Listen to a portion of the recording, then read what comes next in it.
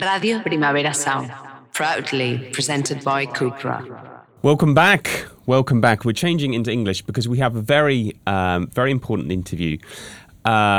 Joining us direct from ADE, where all kinds of dance music things happening. Francis Mercier, how are you doing? So, you played Barcelona recently in August, right? How did it go? It went really well. I played at Nizza for the first time, and it was an amazing experience. I'm a big fan of the city of Barcelona. I've been trying to play there for quite some time, and I was really happy to play right at the end of the summer. There were quite some internationals, but also some locals, so it was a great show all overall, and we actually sold out the venue. I mean, I was going to say, it was annoying for me because you were playing Barcelona just when I'd gone to France, and it was like two ships passing in the night, but next time. But hopefully I can come back soon. Totally, I hope so. And speaking of Barcelona, how you've remixed a Barcelona icon, Manu Chao. How did that happen? I've been a fan of Manu Chao for 20 years, man. I've been listening to his music for such a long time. When I was like a teenager, like a little kid, I used to listen to Me Gustas Tu, Bongo Bong, all his classics from the Clandestino era. And Manu Chao, is a legend. And I always wanted to work with his vocals and do something. So during the pandemic, I had some time, so I did a bunch of remakes, including Premier Gao. I did Sete with Amadou and Mariam. And Manu Chao was also an artist that I was very fond of, so I had the chance to rework Bongo Bong. And I took some time, about 2 years, to try and reach out to him, to try and speak to the label, and they finally gave me permission. Did you meet him when you were in Barcelona? I didn't get to meet him, but we stayed in touch. I think he was traveling at the time. He was performing in Eastern Europe, but we did stay in touch, and hopefully I will get to meet him sometime soon. Because this is one thing I think I was reading about what you've done. Obviously, you've sampled some amazing artists, Black Uhuru, Amadou and Mariam, and you're always very careful to get the right permission to get sample. Even if it takes years, you go for the right permission. Why do you take that approach? I really respect the artists. I'm all about collaborating. I'm all about giving recognition to the legends. For me, there's been a lot of artists that have remixed Bongo Bong and done unofficial versions, released it on YouTube and SoundCloud, played it in sets. I always took the time, and respected the artists not to release something without their permission. I think, me being an artist, me understanding how much effort it takes to make a record, I think it would be a violation to just release something without getting the right approval. So every single composition I've made, we seek the rights holders. Someone like Amadou Mariam, legendary duo. How do you explain what it is that you do? Do you go in there and say, look, I love this song, but I want to make something more modern out of it? Do you try to speak to the artists themselves? Yeah, the best thing to do is, first of all, make the record. So find a way to make the record.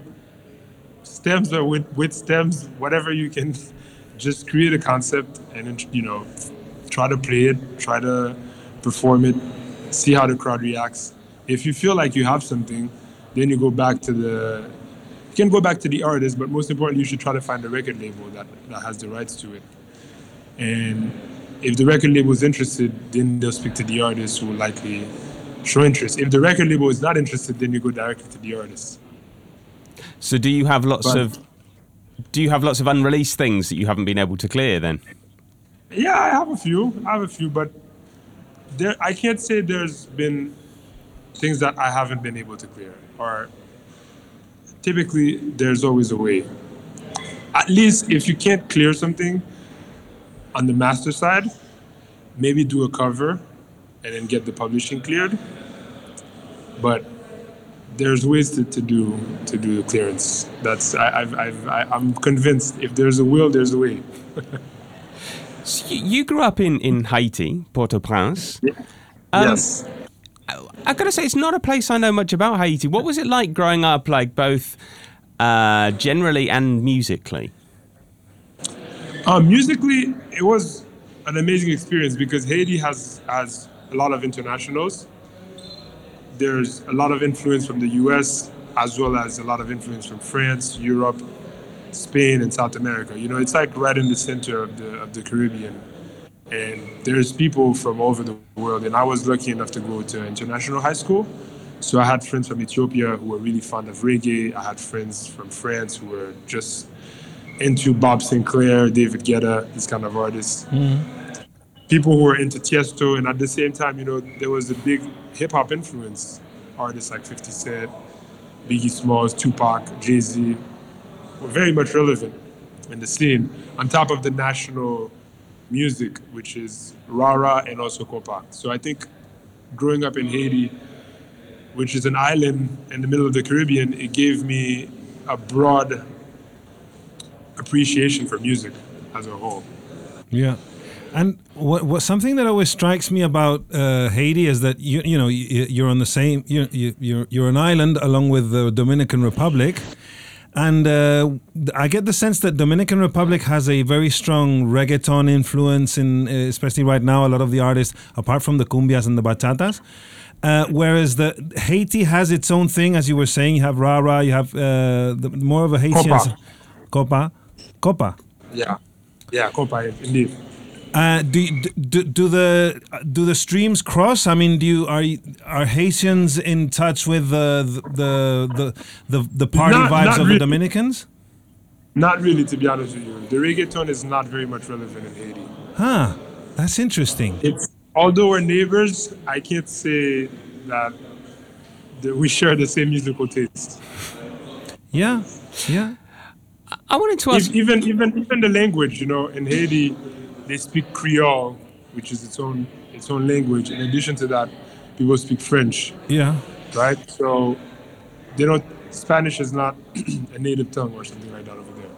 Whereas in the Dominican Republic, there's no native tongue, it's just Spanish. Spanish. Yeah. Yeah.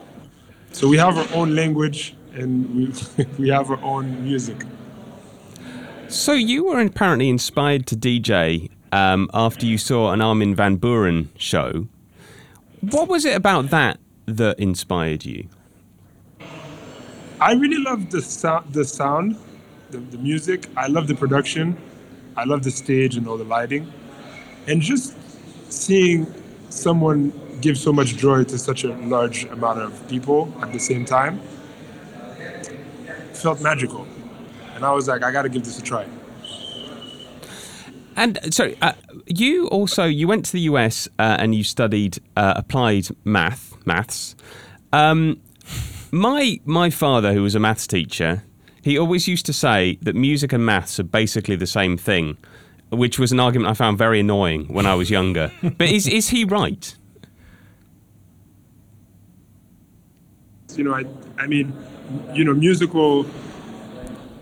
The scores and the notes, there's definitely some arithmetic involved in there, but I wouldn't say it's like a science. I think, you know, music is really a matter of taste, culture, and emotion. You know, mathematics is more of an exact science, but I can say the musical notes and correlation, there's always a pattern that repeats itself. So you've been making music for ages. I mean, your first release was 2014, right? Correct. Quite some time. I mean, you were working really hard. You were studying in the US. You were DJing. When did you start to feel that it was all taking off?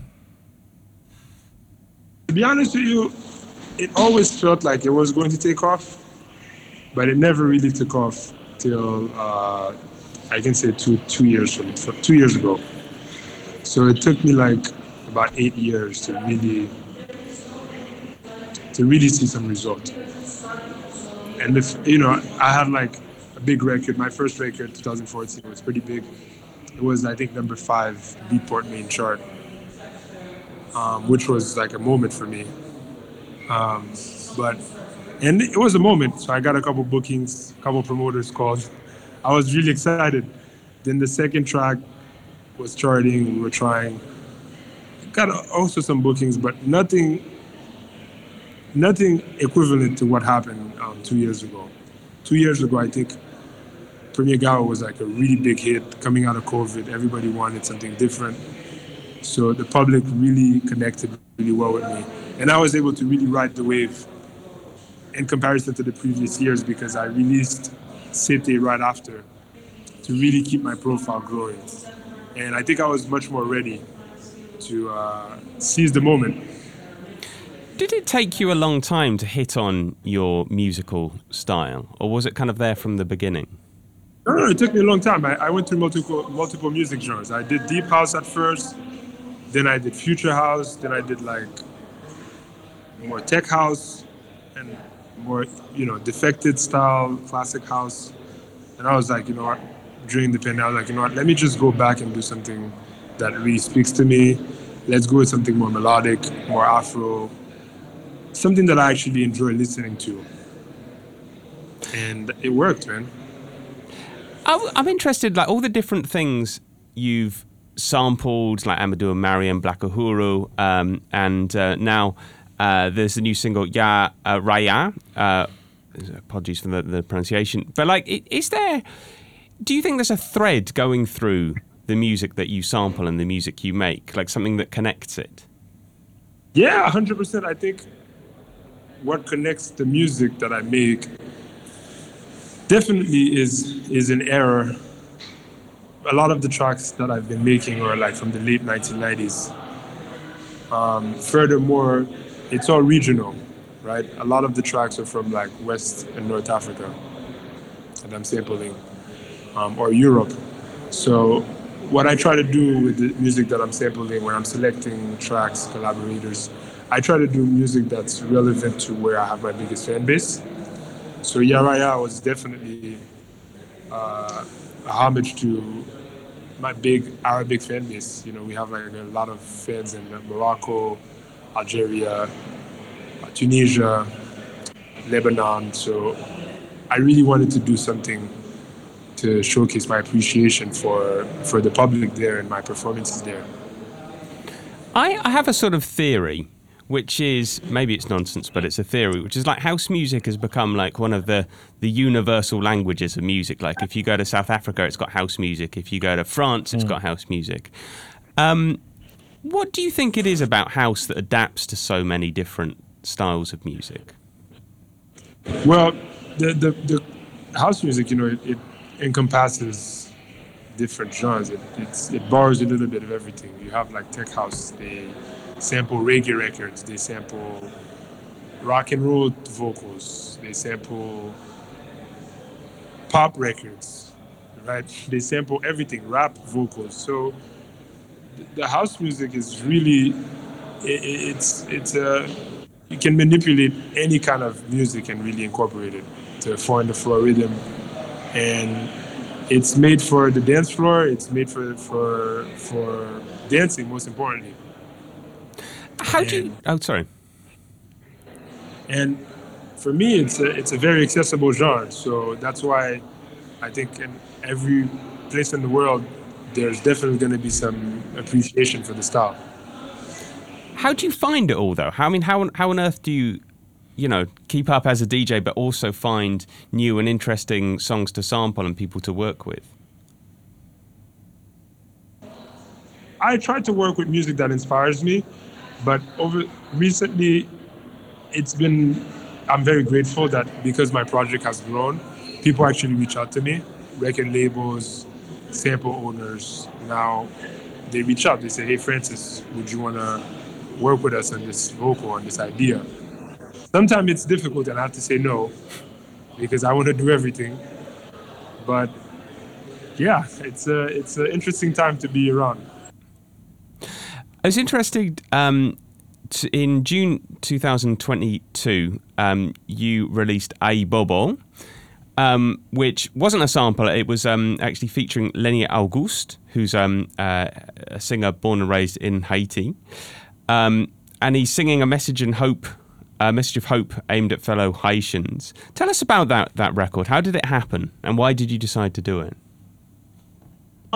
That record, Night Freak approached me with the beat at first, like 2 years ago, and I really loved it. Then I added my touch to it. Then I really wanted to get like a vocal that had a meaning. And my mother recommended this young singer from Haiti, and she was like, hey, I have this singer. She's really talented. You should do something with her. And I was like, I'm not sure. Let me try. So I just sent her the track, and she said, I really liked it. And she recorded it on a cell phone. And she sent me the vocal, and I was like, wow, this is a crazy idea. And I said, you know what? Tell me what you need, because she's in Gonaïve, which is like a more impoverished part of Haiti, unfortunately. And I was like, you know what? I will advance you funds, go to the capital, get a studio, record it professionally, whatever it takes. And there were actually protests in Haiti at that time. So it was quite challenging for her to go to the studio. Somehow we found a car that came to pick her up. We went to the studio and they recorded the vocals, they sent it to me. And it had so much emotion, so much energy. I think the track it has a significant message, but you can really feel how lively the message was and how relevant it was to the time. Do you go back much to Haiti? Do you DJ there? Unfortunately, I performed there quite some time ago. It was about 2 years now, and I don't really go back too often because it's quite dangerous.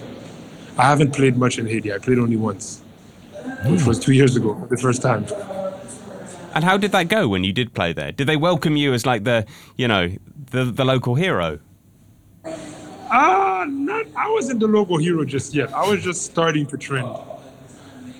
And people were really into it. It was a very meaningful performance because I've been always wanting to play there, but the promoters never took a chance. They never felt I had something relevant enough. So it was really an honor to be respected as an artist and to be invited. I think, in Haiti, there's not many parties, but when they do throw parties, they try to invite the best of the best. Like in Haiti, Avicii played, Steve Angelo, Sebastian Ingrosso, David Guetta, like you can name all the biggest names have played in Haiti over the years. And they try to always, during the December period, they do like really big shows. So to be invited formally to perform there is definitely has a lot of meaning for me. Tell us about Yaraya. Win Masfair.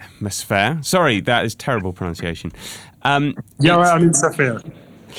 It honours Rashid Taha, and you worked with Taha's son on it as well. How did it all come about? Tell us about it.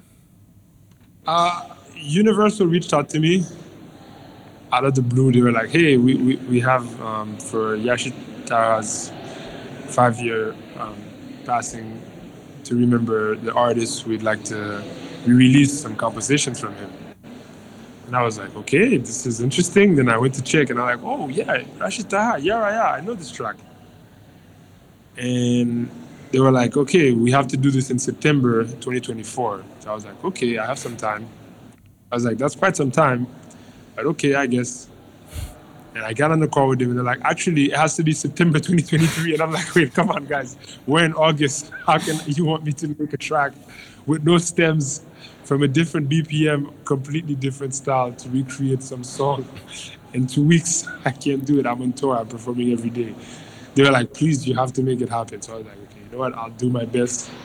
And yeah, it was really challenging, but I was able to put together some studio sessions with Tunisian folk musicians. Really complicated to get like the oud guitar re-recorded. Then we had the strings redone. It was a lot of work, man. Wow. And after doing the track, I sent it to Universal. They liked it. They were like, this is perfect.